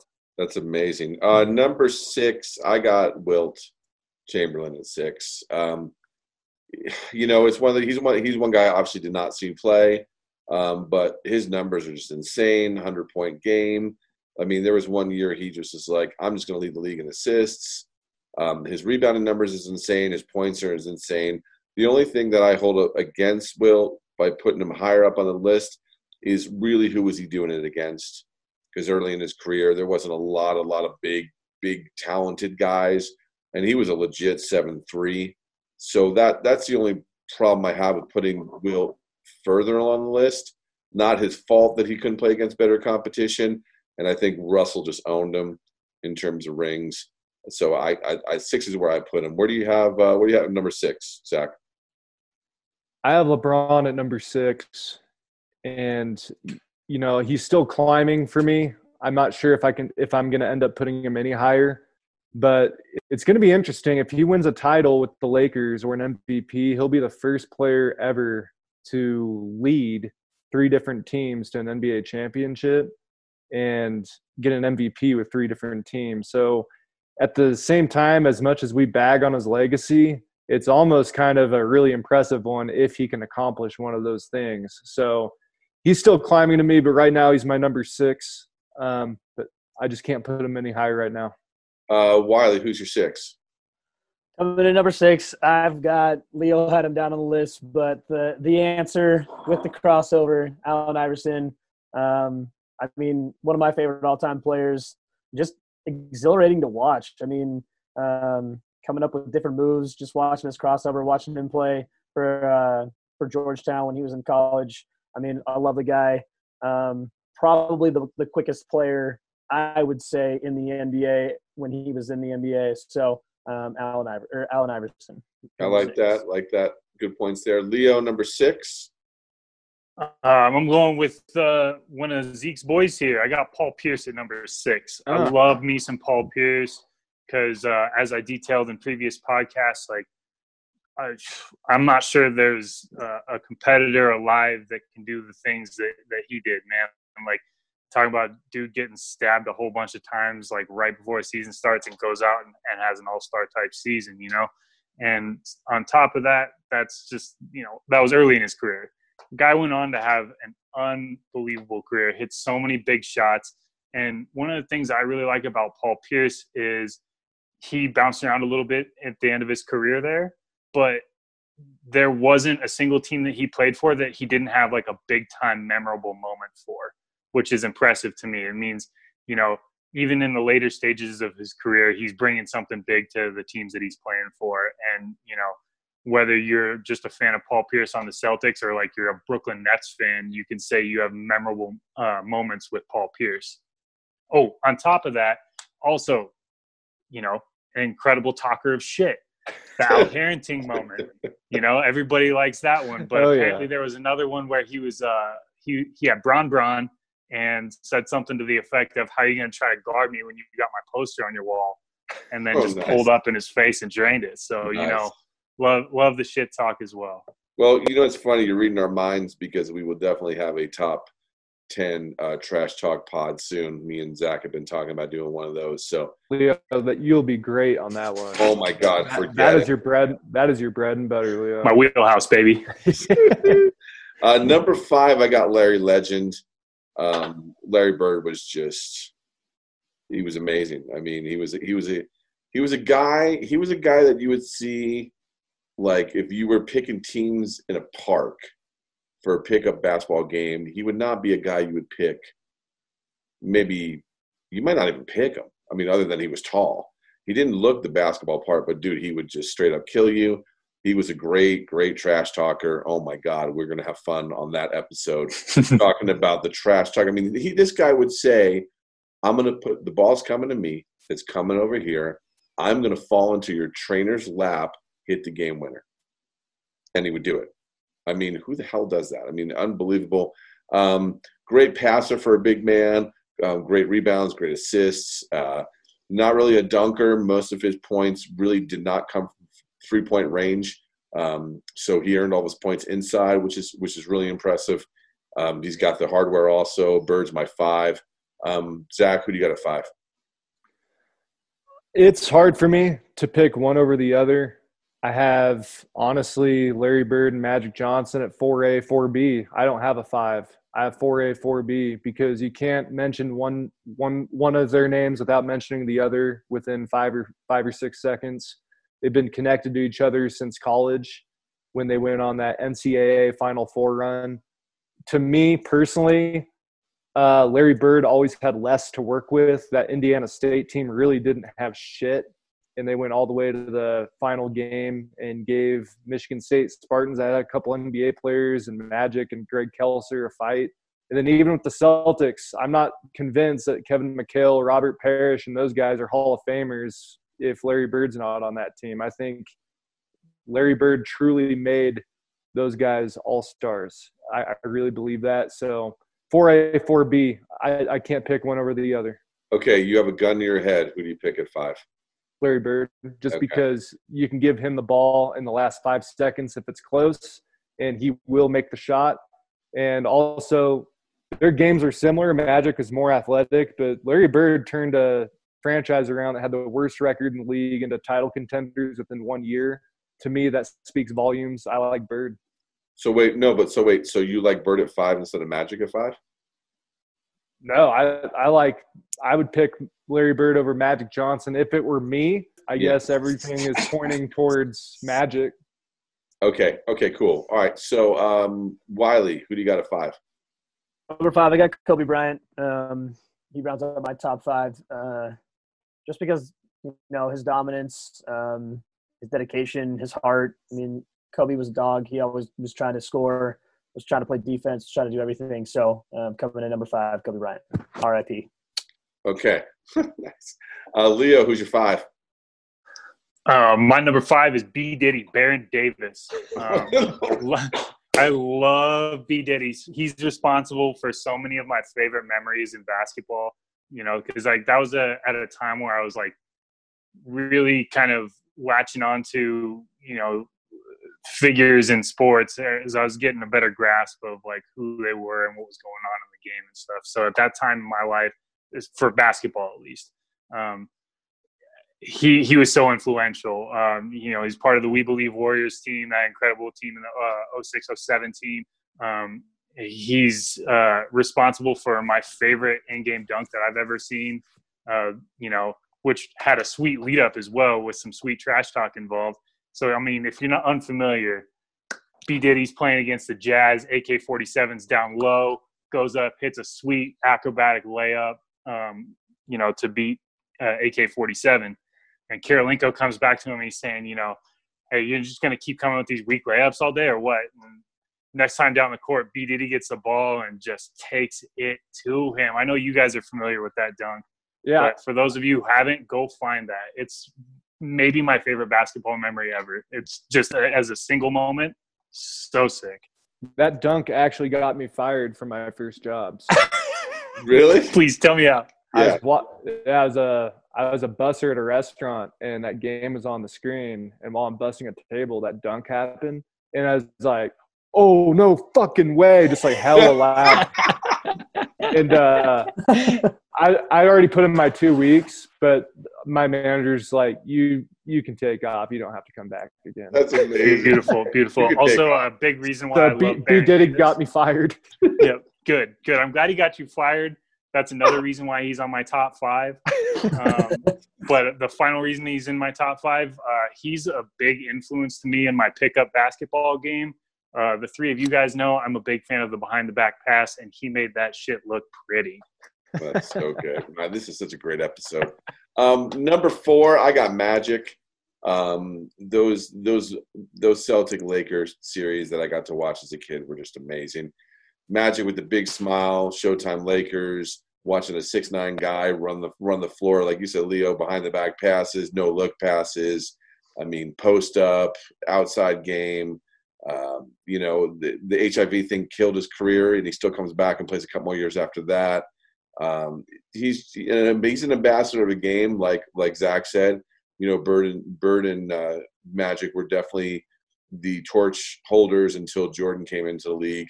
I remember the Converse sneakers, both those guys having those sneakers, and like Zach said, they came into league together, college together, just talk shows together. I've seen them on Arsenio and Oprah, and great basketball, great leader.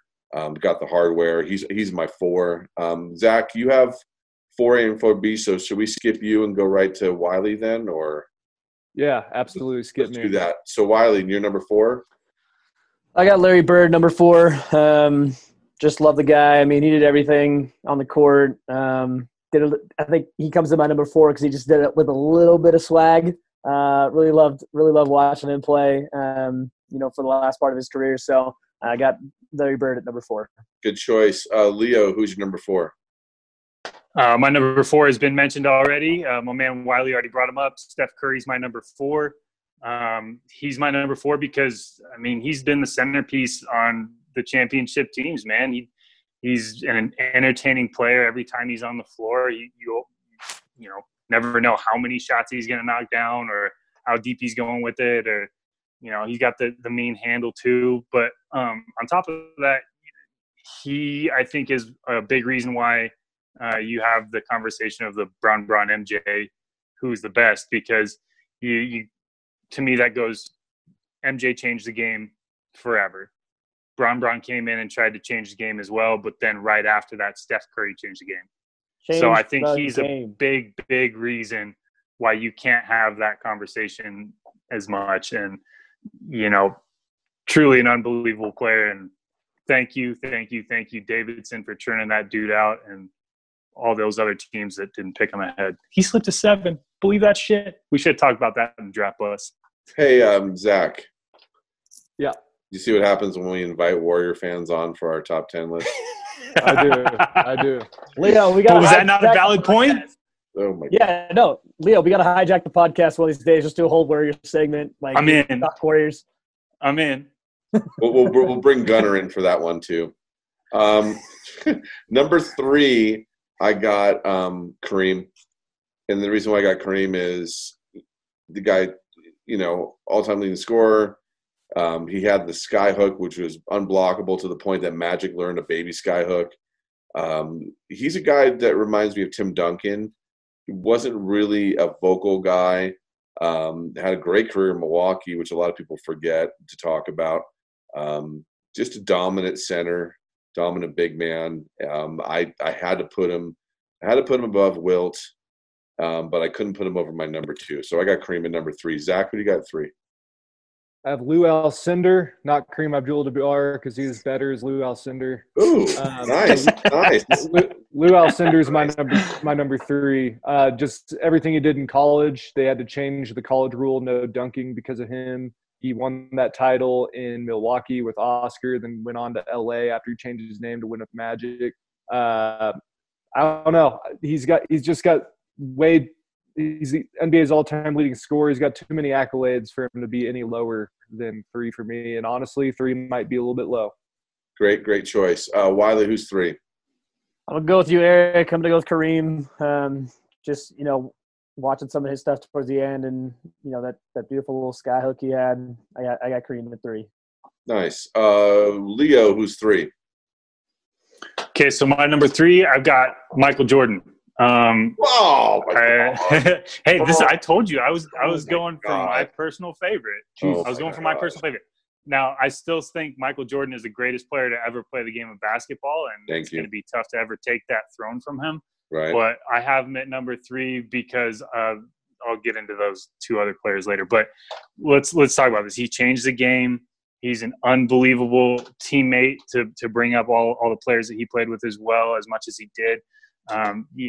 We talked about the indomitable will that guy had, and we got lucky to grow up in an era where we had unbelievable sports icons like Michael Jordan, like Ken Griffey Jr., and like Wayne Gretzky. Like these are things that we got a front row seat to that we'll seldom see in the future. I mean, obviously we're getting something similar with LeBron, Mike Trout, Sidney Crosby, Tom Brady. We're getting greatness, but you don't think of them, at least I don't think of them as much as icons as of people like Michael Jordan and Ken Griffey Jr. So I love Michael Jordan for the impact that he had on the sport. So I got him at my 3. My number 2, and I'm going to pass this to Zach because I know he's got the same number 2 without even knowing his number 2. Bill Russell's my number 2, and I'm passing it to Zach because he's a humongous Celtics fan. He's going to do it more justice.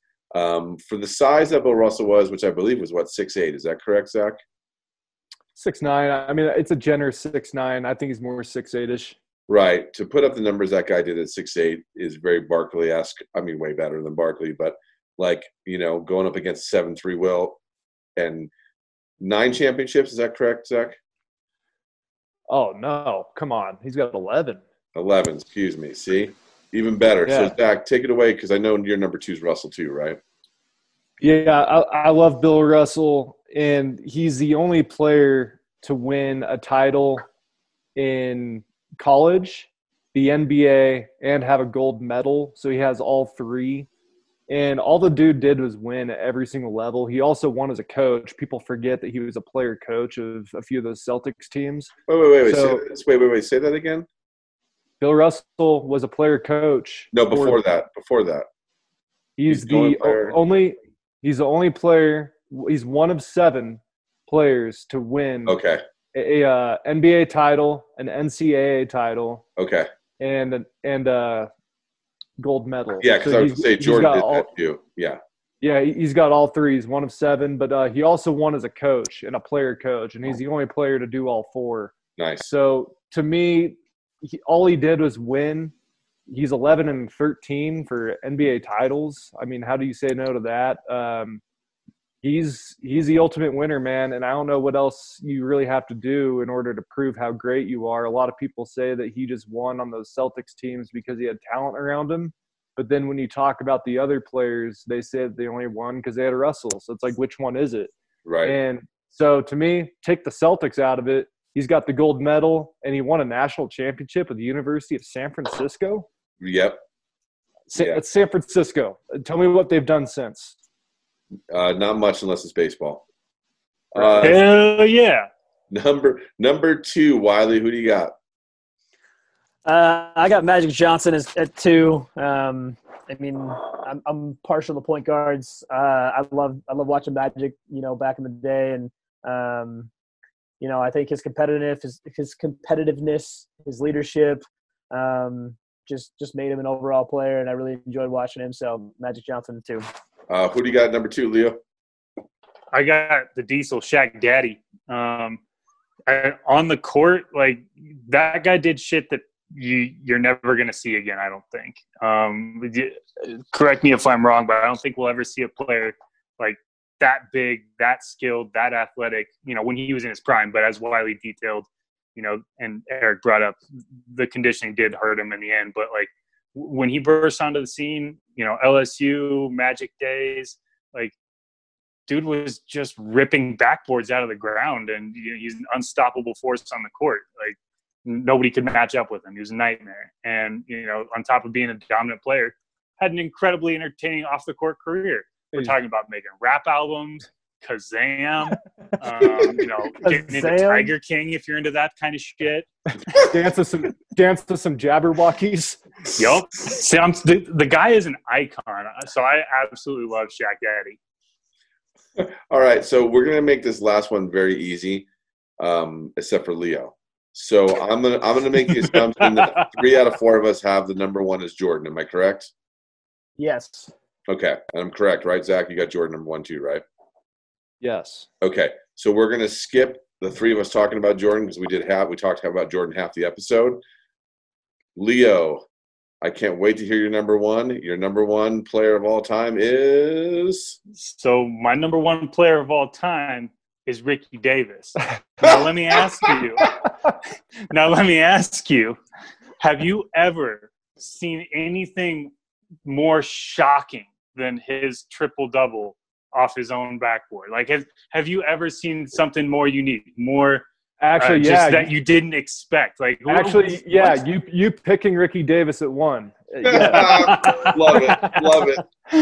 Oh man, I love Ricky Davis. And if you guys out there have listened to any of the podcasts I've been on before, I probably brought up Ricky Davis every time because I truly have never seen anything more unbelievable in sports. And on top of that, like, he's responsible for some of my other favorite memories that were brought up in other pods. So I won't harp too much more on Ricky Davis. Just, if you haven't given him a chance, please do. Go watch some highlights. Do some research. He's still playing, isn't he? Isn't he in the Big 3? He's in the Big 3. Yeah. Like, he's still playing. I hope he's in the house. He's in the house. Leo, that's the thing. Everyone's given him a chance, and he's fucked it up everywhere he's gone. You know what? Yeah, by your standards. You know what the best part is? We're gonna get Ricky Davis on a pod just because of Leo. Oh my God, I hope so. If we have that happen, if we can make that happen, oh man, that's a dream. Oh, you don't think we're hashtagging Ricky Davis on this pod? Please right, do. So this pod's been amazing. I've had so much fun, dude. Wiley, it's nice to have you back in the house. Leo's bringing the magic. But check it out. Before we get out of here, I want to read a top 10 list. Now, you guys explain like what you said, and there's guys you didn't get to see that are on this list. So I respect both your opinions on who you thought, even though some of them are a little suspect. Here is the list that I sent Zach on why we decided, fuck it, we're doing a top 10.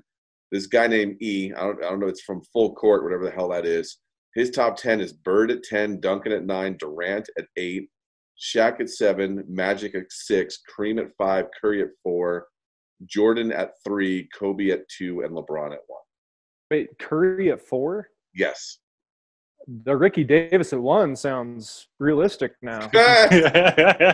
Let's talk shout outs. Hey, I mean, this guy's not far off. I had Curry at 4 at least, but the rest of his list, yeah, I agree with Eric. Suspect for sure. In all seriousness, I could see Curry at 10 eventually. I could see that. Yes, I could too, but not at 4. Here's another one. The other guy, Will, has Bird at 10, Duncan at 9, Bill Russell at 8, Wilt at 7, Shaq at 6, Kobe at 5, Magic at 4, Kareem at 3, Jordan at 2, and LeBron at 1.